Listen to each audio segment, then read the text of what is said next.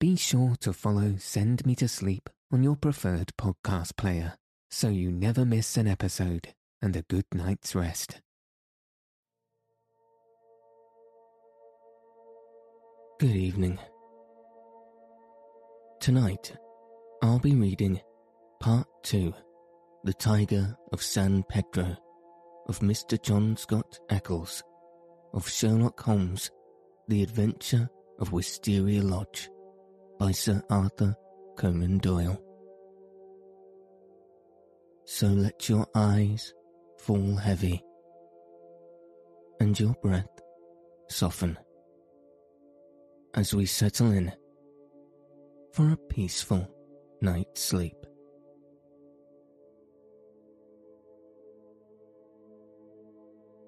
Part 2, The Tiger of San Pedro. A cold and melancholy walk of a couple of miles brought us to a high wooden gate, which opened in a gloomy avenue of chestnuts. The curved and shadowed drive led us to a low, dark house, pitch black against a slate-coloured sky. From the front window upon the left of the door, there peeped a glimmer of a feeble light. "There's a constable in possession," said Baines. "I'll knock at the window." He stepped across the grass plot and tapped with his hand on the pane. Through the fogged glass, I dimly saw a man spring up from a chair beside the fire, and heard a sharp cry from within the room. An instant later, a white-faced, hard-breathing policeman had opened the door, the candle wavering in his trembling hand. "What's the matter, Walters?" asked Baines sharply. The man mopped his forehead with his handkerchief and gave a long sigh of relief. "I am glad you have come, sir. It has been a long evening, and I don't think my nerves are as good as they were." "Your nerves, Walters? I should not think you had a nerve in your body." "Well, sir, it's this lonely, silent house and the queer thing in the kitchen. Then when you tapped at the window, I thought it had come again." "That what had come again?" "The devil, sir, for all I know. It was at the window." "What was at the window, and when?" "It was just about 2 hours ago. The light was just fading. I was sitting reading in the chair. I don't know what made me look up, but there was a face looking in at me through the lower pane. Lord, sir, what a face it was. I'll see it in my dreams." "Tut, tut, Walters, this is not talk for a police constable." "I know, sir, I know, but it shook me, sir, and there's no use to deny it. It wasn't black, sir, nor white, nor any colour that I know, but a kind of queer shade, like clay with a splash of milk in it. Then there was the size of it. It was twice yours, sir, and the look of it, the great staring goggle eyes, and the line of white teeth like a hungry beast. I tell you, sir, I couldn't move a finger, nor get my breath, till it whisked away and was gone. Out I ran and through the shrubbery, but thank God there was no one there. If I didn't know you were a good man, Walters, I should put a black mark against you for this. If it were the devil himself, a constable on duty should never thank God that he could not lay his hands upon him. I suppose the whole thing is not a vision and a touch of nerves. That, at least, is very easily settled, said Holmes, lighting his little pocket lantern.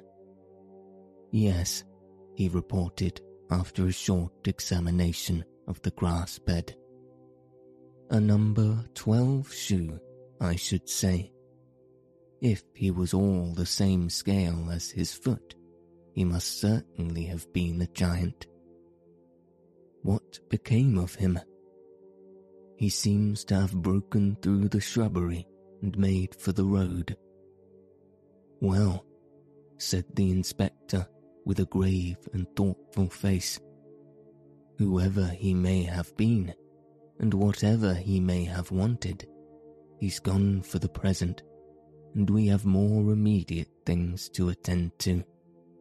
Now, Mr. Holmes, with your permission, I will show you round the house.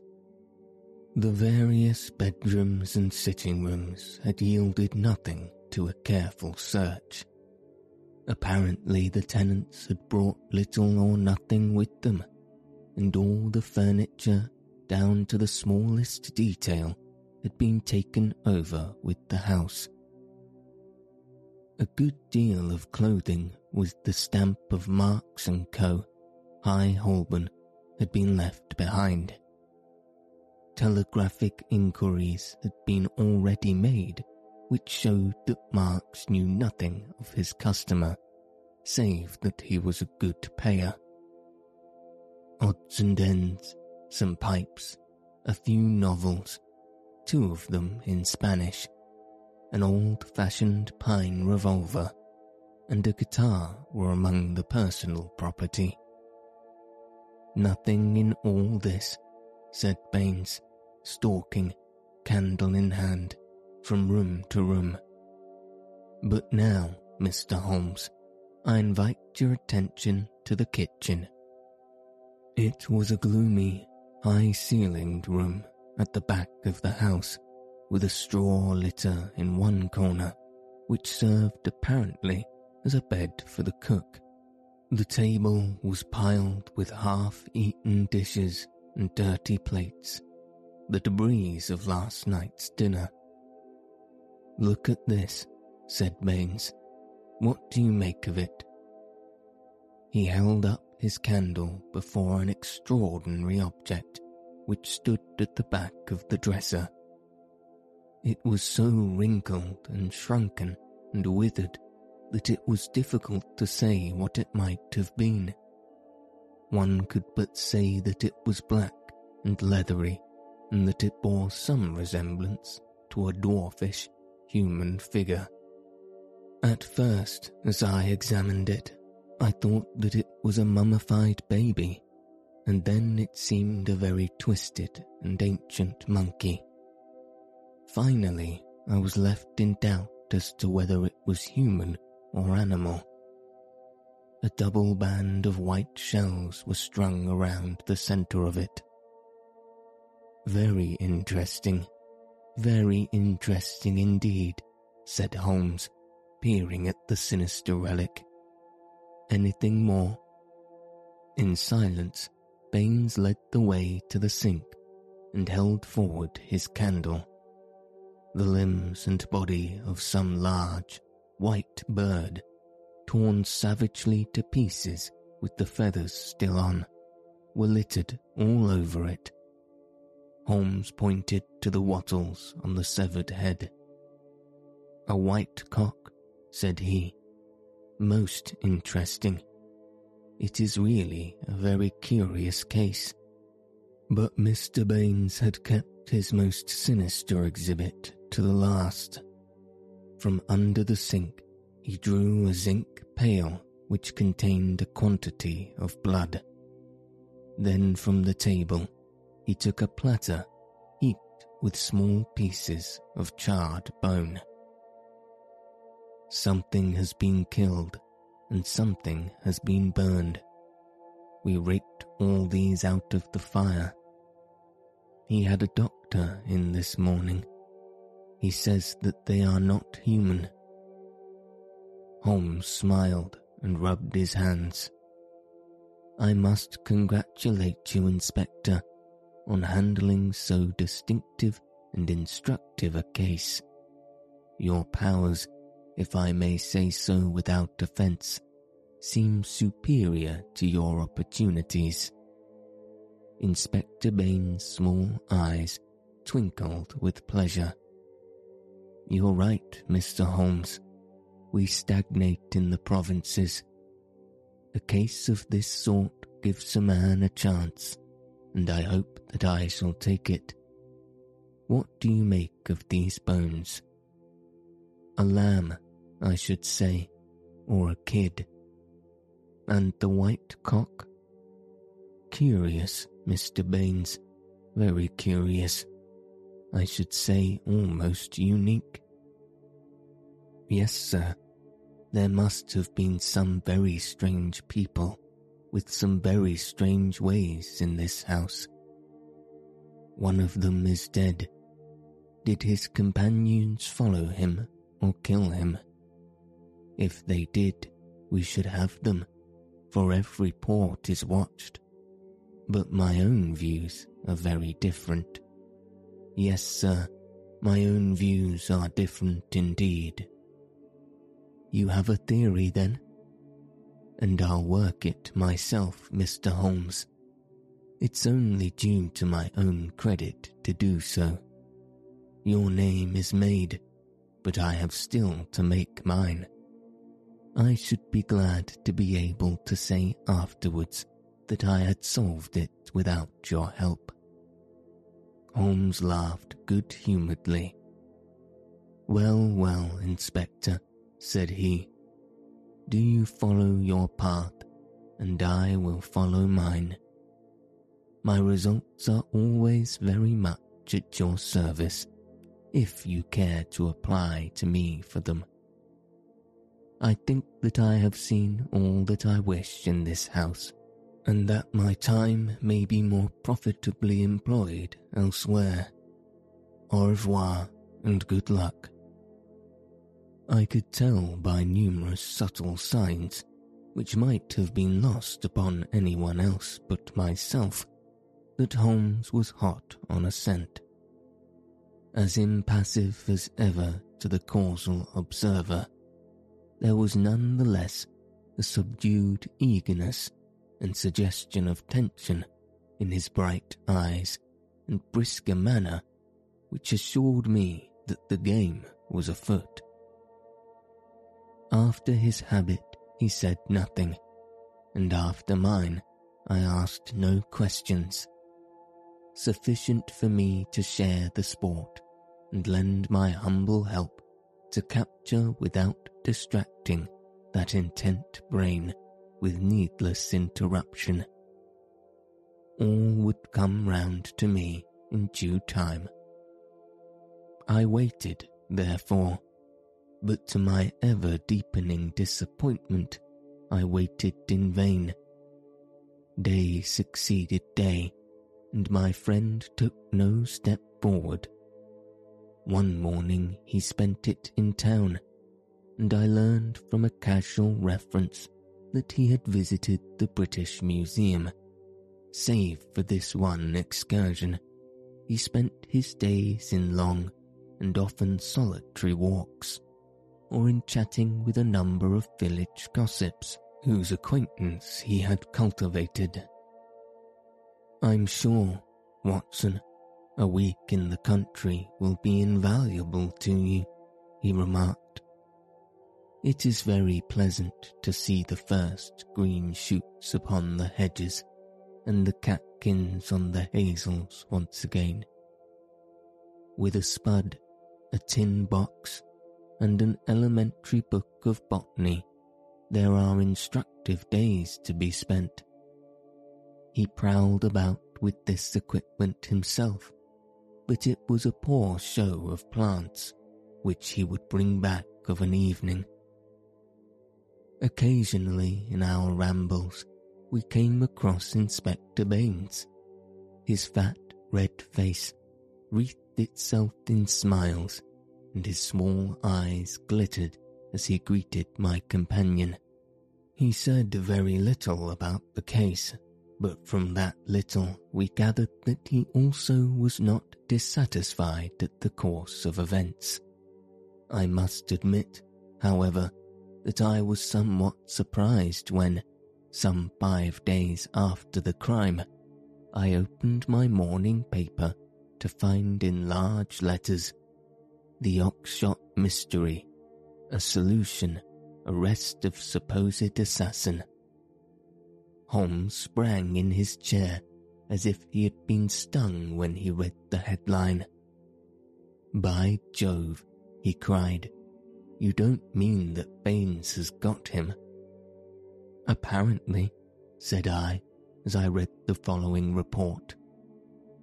Great excitement was caused in Esher and the neighbouring district when it was learned late last night that an arrest had been effected in connection with the Oshott murder.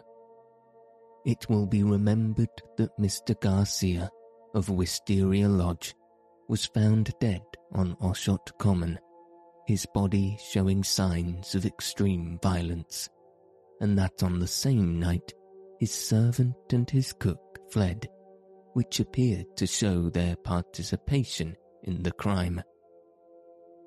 It was suggested, but never proven, that the deceased gentleman may have had valuables in the house, and that their abstraction was the motive of the crime. Every effort was made by Inspector Baines, who has the case in hand, to ascertain the hiding place of the fugitives, and he had good reason to believe that they had not gone far, but were lurking in some retreat which had already been prepared.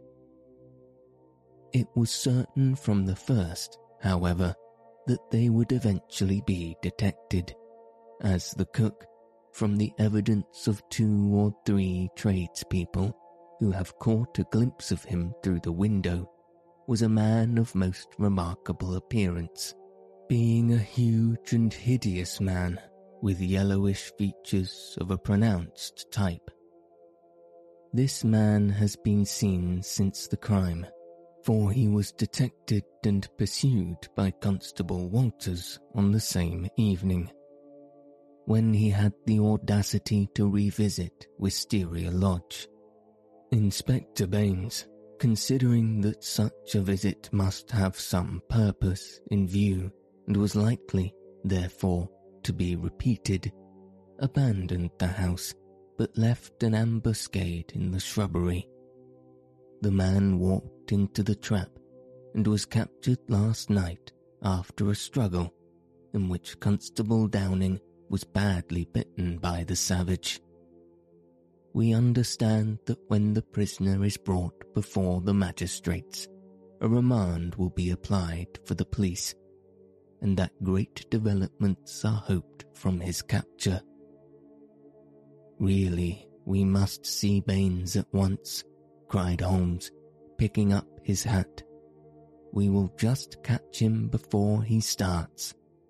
We hurried down the village street and found, as we had expected, that the inspector was just leaving his lodges. "You've seen the paper, Mr. Holmes?" he asked, holding one out to us. "Yes, Baines, I've seen it. Pray don't think it a liberty if I give you a word of friendly warning." "Of warning, Mr. Holmes?"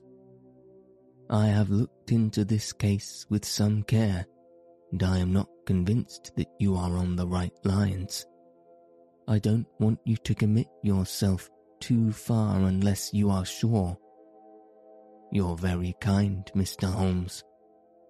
"I assure you I speak for your good."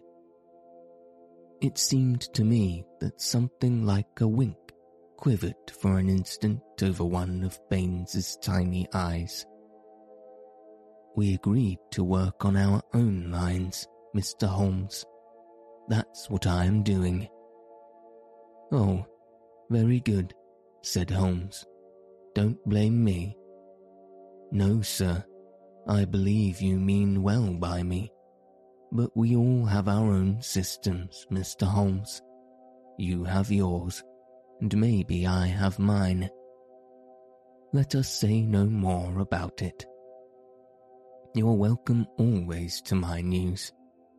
This fellow is a perfect savage, as strong as a cart horse and as fierce as the devil.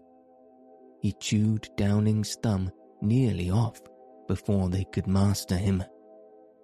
He hardly speaks a word of English, and we can get nothing out of him but grunts. And you think you have evidence that he has murdered his late master? I didn't say so, Mr. Holmes. I didn't say so. We all have our little ways. You try yours, and I will try mine. That's the agreement. Holmes shrugged his shoulders as we walked away together. I can't make the man out. He seems to be riding for a fool. Well, as he says, we must each try our own way and see what comes of it. But there's something in Inspector Baines which I can't quite understand. Just sit down in the chair, Watson, said Sherlock Holmes when we had returned to our apartment at the Bull. I want to put you in touch with the situation, as I may need your help tonight. Let me show you the evolution of this case so far as I have been able to follow it. Simple as it has been in its leading features, it has nonetheless presented surprising difficulties in the way of an arrest. There are gaps in that direction which we have still to fill. We will go back to the note which was handed to Garcia upon the evening of his death. We may put aside this idea of Baines that Garcia's servants were concerned in the matter. The proof of this lies in the fact that it was he who had arranged for the presence of Scott Eccles, which could only have been done for the purpose of an alibi. It was Garcia, then, who had an enterprise, and apparently a criminal enterprise, in hand that night in the course of which he met his death. I say criminal because only a man with a criminal enterprise desires to establish an alibi. Who, then, is most likely to have taken his life? Surely the person against whom the criminal enterprise was directed. So far it seems to me that we're on safe ground. We can now see a reason for the disappearance of Garcia's household. They were all confederates in the same unknown crime. If it came off when Garcia returned, any possible suspicion would be warded off by the Englishman's evidence, and all would be well. But the attempt was a dangerous one, and if Garcia did not return by a certain hour, it was probable that his own life had been sacrificed. It had been arranged, therefore, that in such a case his two subordinates were to make for the pre-arranged spot where they could escape investigation and be in a position afterwards to renew their attempt. That would fully explain the facts, would it not? The whole inexplicable tangle seemed to straighten out before me. I wondered, as I always did, how it had not been obvious to me before.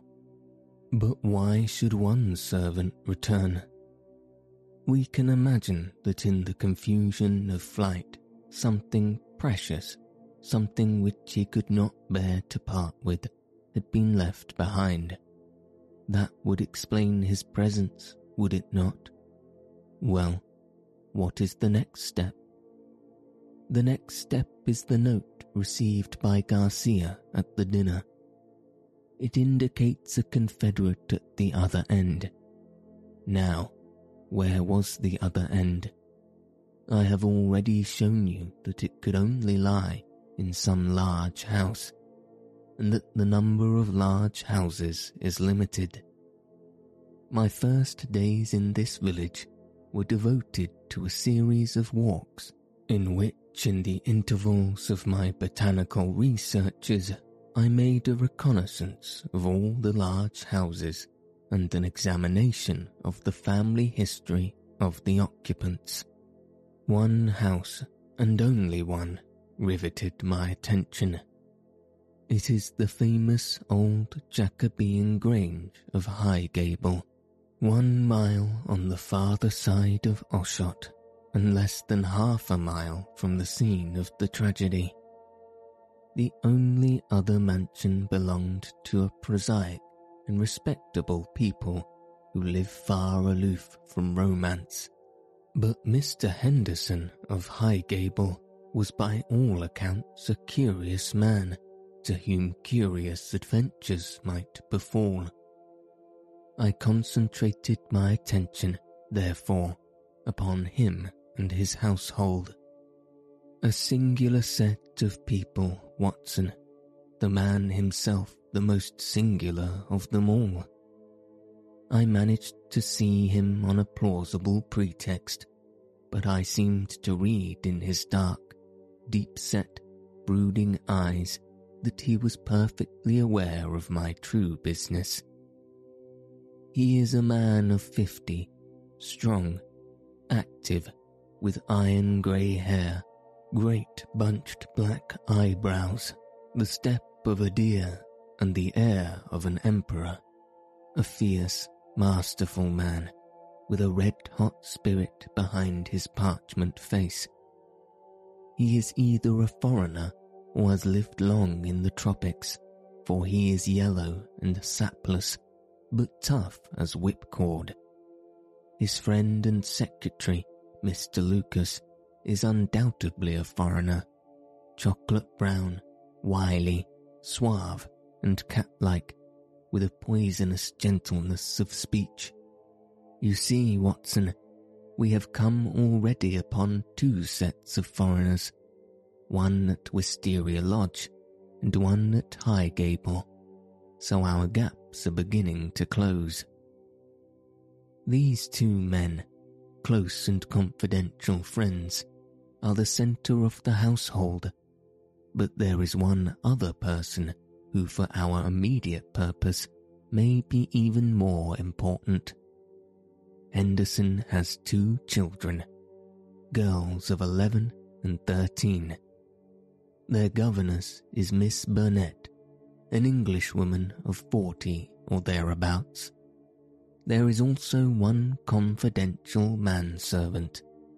This little group form the real family, for they travel about together, and Henderson is a great traveller, always on the move. It is only within the last week that he has returned, after a year's absence, to Highgable. I may add that he is enormously rich, and whatever his whims may be, he can very easily satisfy them. For the rest, his house is full of butlers, footmen, maid-servants, and the usual overfed, underworked staff of a large English country house. So much I learned partly from village gossip and partly from my own observation. There are no better instruments than discharged servants with a grievance, and I was lucky enough to find one.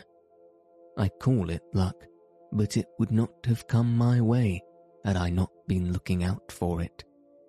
As Baines remarks, we all have our systems. It was my system which enabled me to find John Warner, late gardener of Highgable, sacked at a moment of temper by his imperious employer. He in turn had friends among the indoor servants, who unite in their fear and dislike of their master. So I had my key to the secret of the establishment. Curious people, Watson. I don't pretend to understand it all yet, but very curious people. It's a double-winged house, and the servants live on one side, the family on the other. There's no link between the two, save the Henderson's own servant, who serves the family's meals. Everything is carried to a certain door, which forms the one connection. Governess and children hardly go out at all, except into the garden. Henderson never by any chance walks alone. His dark secretary is like his shadow. The gossip among the servants is that their master is terribly afraid of something. Sold his soul to the devil in exchange for money, says Warner, and expects his creditor to come up and claim his own. Where they came from, or who they are, nobody has an idea. They are very violent. Twice Henderson has lashed at folk with his dog whip, and only his long purse and heavy compensation have kept him out of the courts. Well now, Watson, let us judge the situation by this new information. We may take it that the letter came out of this strange household and was an invitation to Garcia to carry out some attempt which had already been planned. Who wrote the note? It was someone within the citadel, and it was a woman. Who then but Miss Burnett, the governess? All our reasoning seems to point that way. At any rate, we may take it as a hypothesis and see what consequences it would entail. I may add that Miss Burnett's age and character make it certain that my first idea that there might be a love interest in our story is out of the question. If she wrote the note, she was presumably the friend and confederate of Garcia. What, then, might she be expected to do if she heard of his death? If he met it in some nefarious enterprise, her lips might be sealed.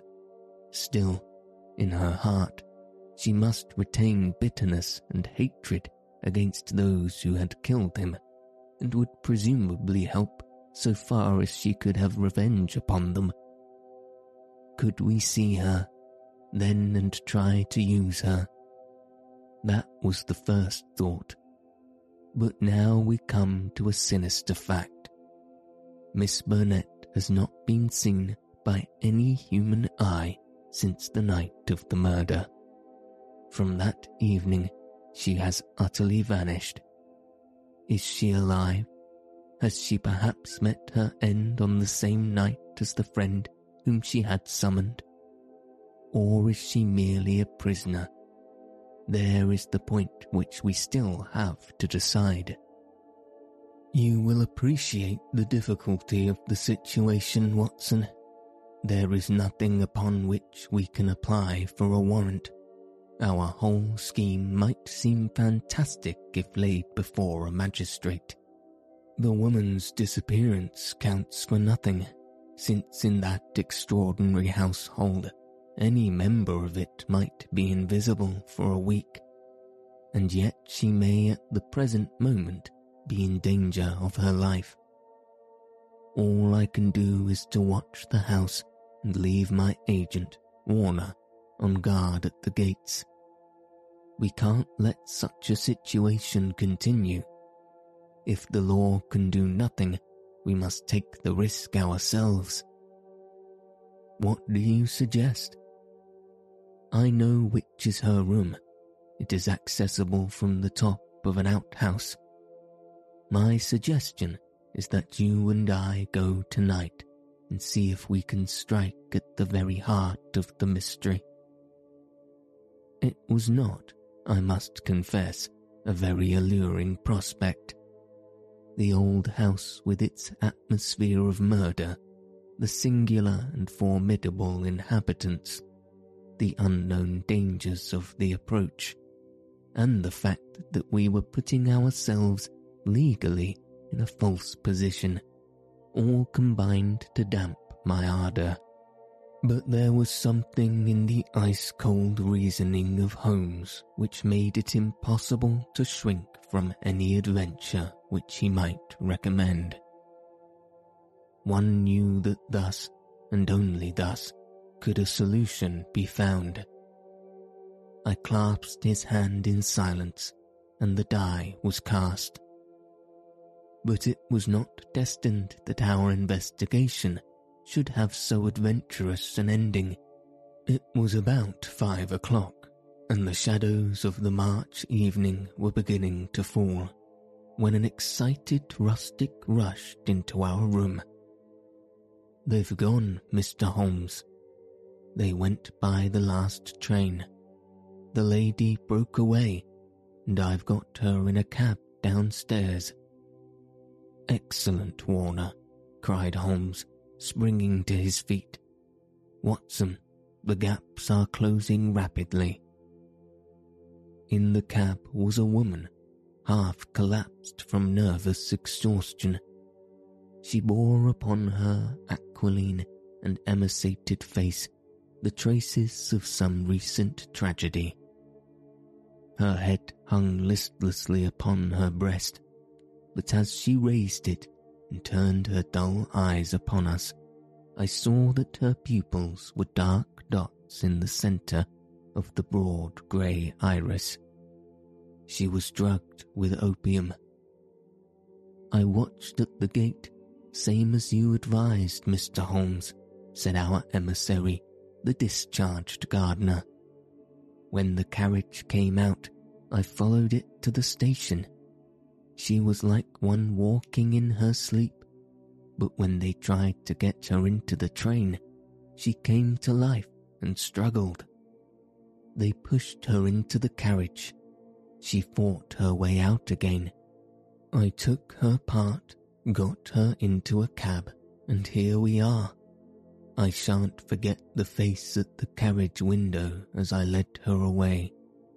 I'd have a short life if he had his way, the black-eyed, scowling, yellow devil." We carried her upstairs, laid her on the sofa, and a couple of cups of strongest coffee soon cleared her brain from the mists of the drug. Baines had seemed summoned by Holmes, and the situation rapidly explained to him.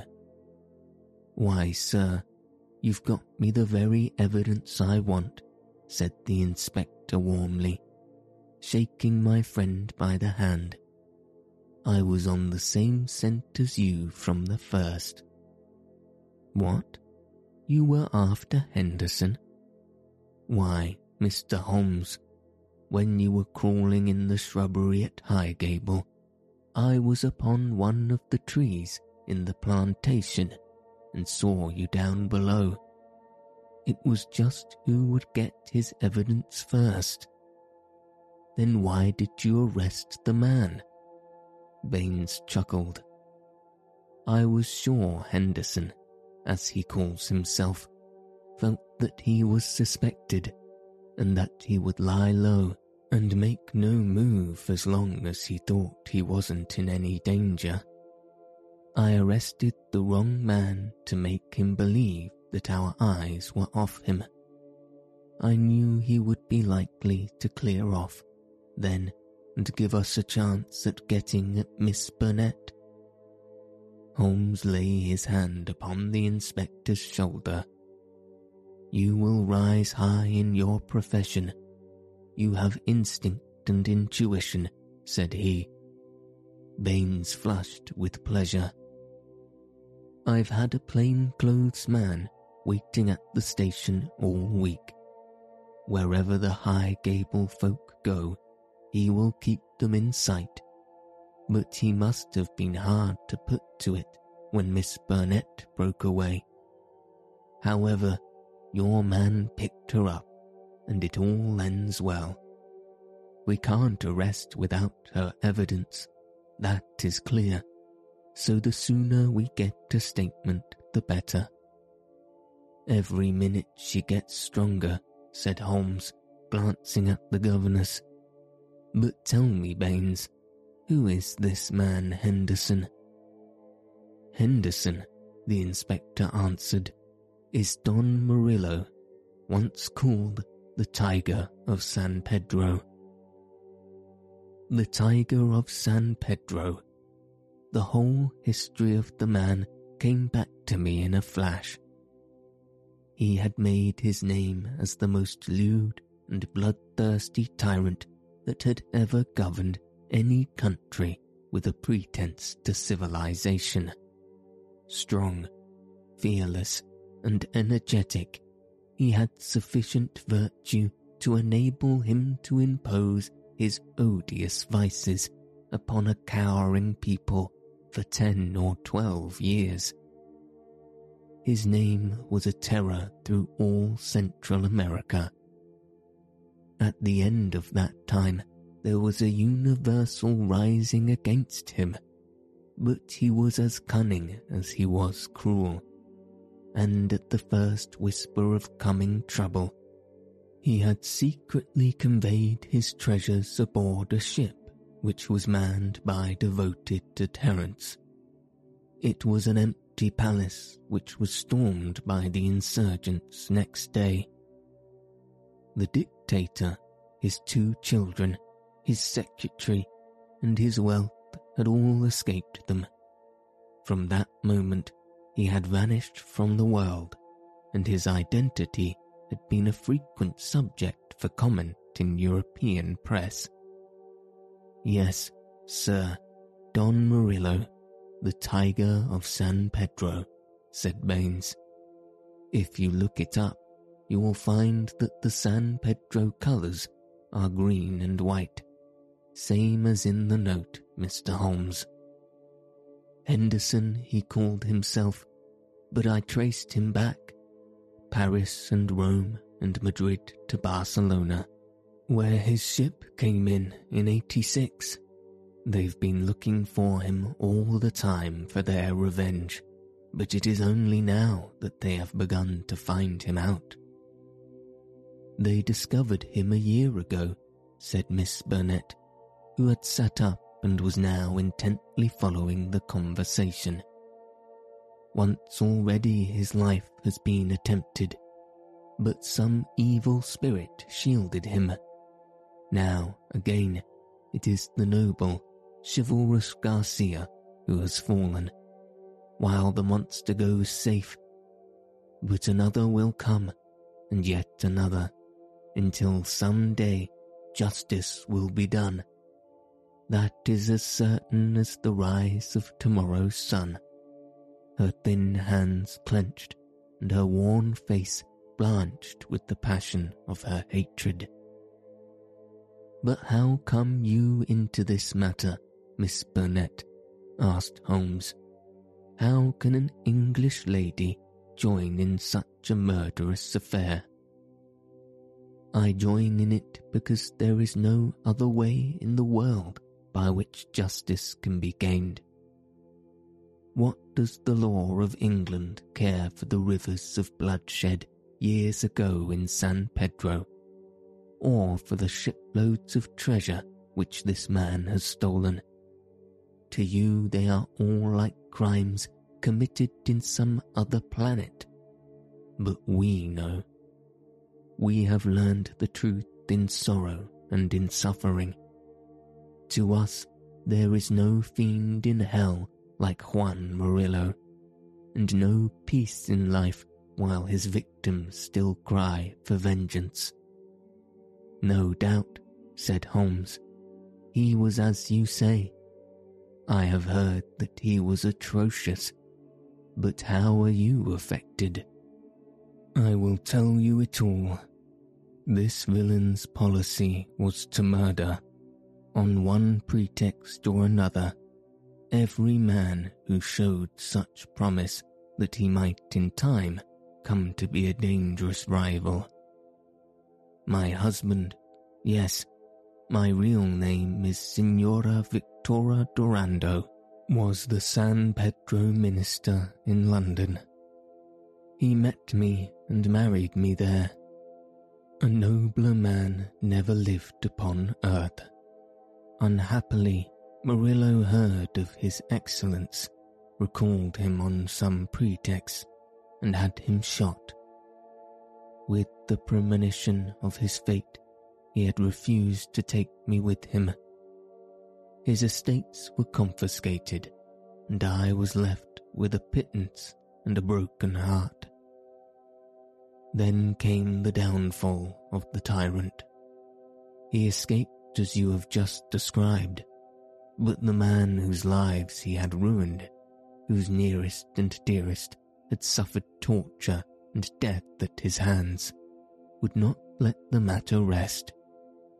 They banded themselves into a society which should never be dissolved until the work was done. It was my part, after we had discovered in the transformed Henderson that the falling depot, to attach myself to his household and keep them in touch with his movements. This I was able to do by securing the position of governess in his family. He little knew that the woman who faced him at every meal was the woman whose husband he had hurried an hour's notice into eternity. I smiled on him, did my duty to his children, and bided my time. An attempt was made in Paris and failed. We zigzagged swiftly here and there over Europe to throw off the pursuers, and finally returned to this house, which he had taken upon his arrival in England. But here also the ministers of justice were waiting. Knowing that he would return there, Garcia, who is the son of the former highest dignitary in San Pedro, was waiting with 2 trusty companions of humble station. All 3 fired with the same reasons of revenge. He could do little during the day, for Murillo took every precaution and never went out save with his satellite Lucas, or Lopez as he was known in the days of his greatness. At night, however, he slept alone, and the Avenger might find him. On a certain evening, which had been prearranged, I sent my friend final instructions, for the man was forever on the alert and continually changed his room. I was to see that the doors were open, and the signals of a green or white light in a window which faced the drive was to give notice if all was safe, or if the attempt had better be postponed. But everything went wrong with us. In some way I had excited the suspicion of Lopez, the secretary. He crept up behind me and sprang upon me with just as I had finished the note. He and his master dragged me to my room and held judgment upon me as a convicted traitress. Then and there they would have plunged their knives into me, could they have seen how to escape the consequences of the deed. Finally, after much debate, they concluded that my murder was too dangerous, but they determined to get rid of Garcia forever. They had gagged me, and Murillo twisted my arm round until I gave him the address. I swear that he might have twisted it off if I understood what it meant to Garcia. Lopez addressed the note which I had written, sealed it with his sleeve link, and sent it by the hand of the servant, Jose. How they murdered him I do not know, save that it was Murillo's hand who struck him down, for Lopez had remained to guard me. I believe he must have waited among the gorse bushes through which the path winds, and struck him down as he passed. At first they were of a mind to let him enter the house and to kill him as a detected burglar, but they argued that if they were mixed up in any inquiry, their own identity would at once be publicly disclosed, and they would be open to further attacks. With the death of Garcia, the pursuit might cease, since such a death might frighten others from the task. All would now have been well from then, had it not been for my knowledge of what they had done. I have no doubt that there were times when my life hung in the balance. I was confined to my room, terrorized by the most horrible threats, cruelly ill-used to break my spirit. See this stab on my shoulder, and the bruises from end to end of my arms, and a gag was thrust into my mouth on the one occasion when I tried to call from the window. For 5 days this cruel imprisonment continued, with hardly enough food to hold body and soul together. This afternoon a good lunch was brought to me, but the moment after I took it, I knew that I had been drugged. In a sort of dream, I remember being half led, half carried to the carriage, in the same state I was conveyed to the train.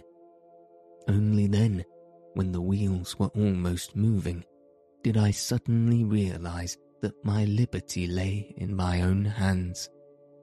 I sprang out. They tried to drag me back, and had it not been for the help of this good man who led me to the cab, I should never have broken away. Now, thank God, I am beyond their power forever. We had all listened intently to this remarkable statement. It was Holmes who broke the silence. "Our difficulties are not over," he remarked, shaking his head. "Our police work ends, but our legal work begins." "Exactly," said I. "A plausible lawyer could make it out as an act of self-defense. There may be 100 crimes in the background, but it is only this one that they can be tried." "Come, come," said Baines cheerily. "I think better of the law than that. Self-defense is one thing. To entice a man in cold blood with the object of murdering him is another. Whatever danger you may fear from him, no, we shall all be justified when we see the tenants of Highgable at the next Guildford Assizes." It is a matter of history, however, that a little time was still to elapse before the tiger of San Pedro should meet his deserts. Wily and bold, he and his companion threw their pursuer off their attack by entering a lodging-house in Endmont Street and leaving by the back gate into Curzon Square. From that day they were seen no more in England. Some 6 months afterwards, the Marquess of Montalava and Signor Rulli, his secretary, were both murdered in their rooms at the Hotel Esclura in Madrid. The crime was ascribed to nihilism, and the murders were never arrested. Inspector Baines visited us at Baker Street with a printed description of the dark face of the secretary, and of the masterful features, the magnetic black eyes, and the tufted brows of his master. We could not doubt that justice, if belated, had come at last. "A chaotic case, my dear Watson," said Holmes over an evening pipe. "It will not be possible for you to present it in that compact a form which is dear to your heart. It covers 2 continents, concerns 2 groups of mysterious persons, and is further complicated by the highly respectable presence of our friend, Scott Eccles, whose inclusion shows me that the deceased Garcia had a scheming mind and a well-developed instinct for self-preservation. It is remarkable only for the fact that amid a perfect jungle of possibilities, we, with our worthy collaborator, the inspector, have kept our close hold on the essentials, and so been guided along the crooked and winding path. Is there any point which is not quite clear to you? The object of the cook's return. I think that the strange creature in the kitchen may account for it. The man was a primitive savage from the backwoods of San Pedro, and this was his fetish. When his companion and he fled to some prearranged retreat, already occupied, no doubt by a confederate, the companion had persuaded him to leave so compromising an article of furniture. But the man's heart was in it, and he was driven back to it the next day, when, on reconnoitering through the window, he found Policeman Walters in possession. He waited 3 days longer, and then his piety or his superstition drove him to try once more. Inspector Baines, who, with his usual astuteness, has minimized the incident before me, had really recognized its importance and had left a trap in which the creature walked. Any other point, Watson? The torn bird, the pail of blood, the charred bones, all the mystery of that weird kitchen. Holmes smiled as he turned up an entry in his notebook. I spent a morning in the British Museum, reading up on that and other points. Here is a quotation from Erckmann Voodooism and the Religions. The true voodoo worshipper attempts nothing of importance without certain sacrifices which are intended to propitiate his unclean gods. In extreme cases, these rites take the form of human sacrifices, followed by cannibalism. The more usual victims are a white cock, which is plucked in pieces alive, or a black goat, whose throat is cut and body burned. So you see, our savage friend was very orthodox in his ritual. It is grotesque, Watson, Holmes added, as he slowly fastened his notebook. But, as I have had occasion to remark, there is but one step from the grotesque to the horrible.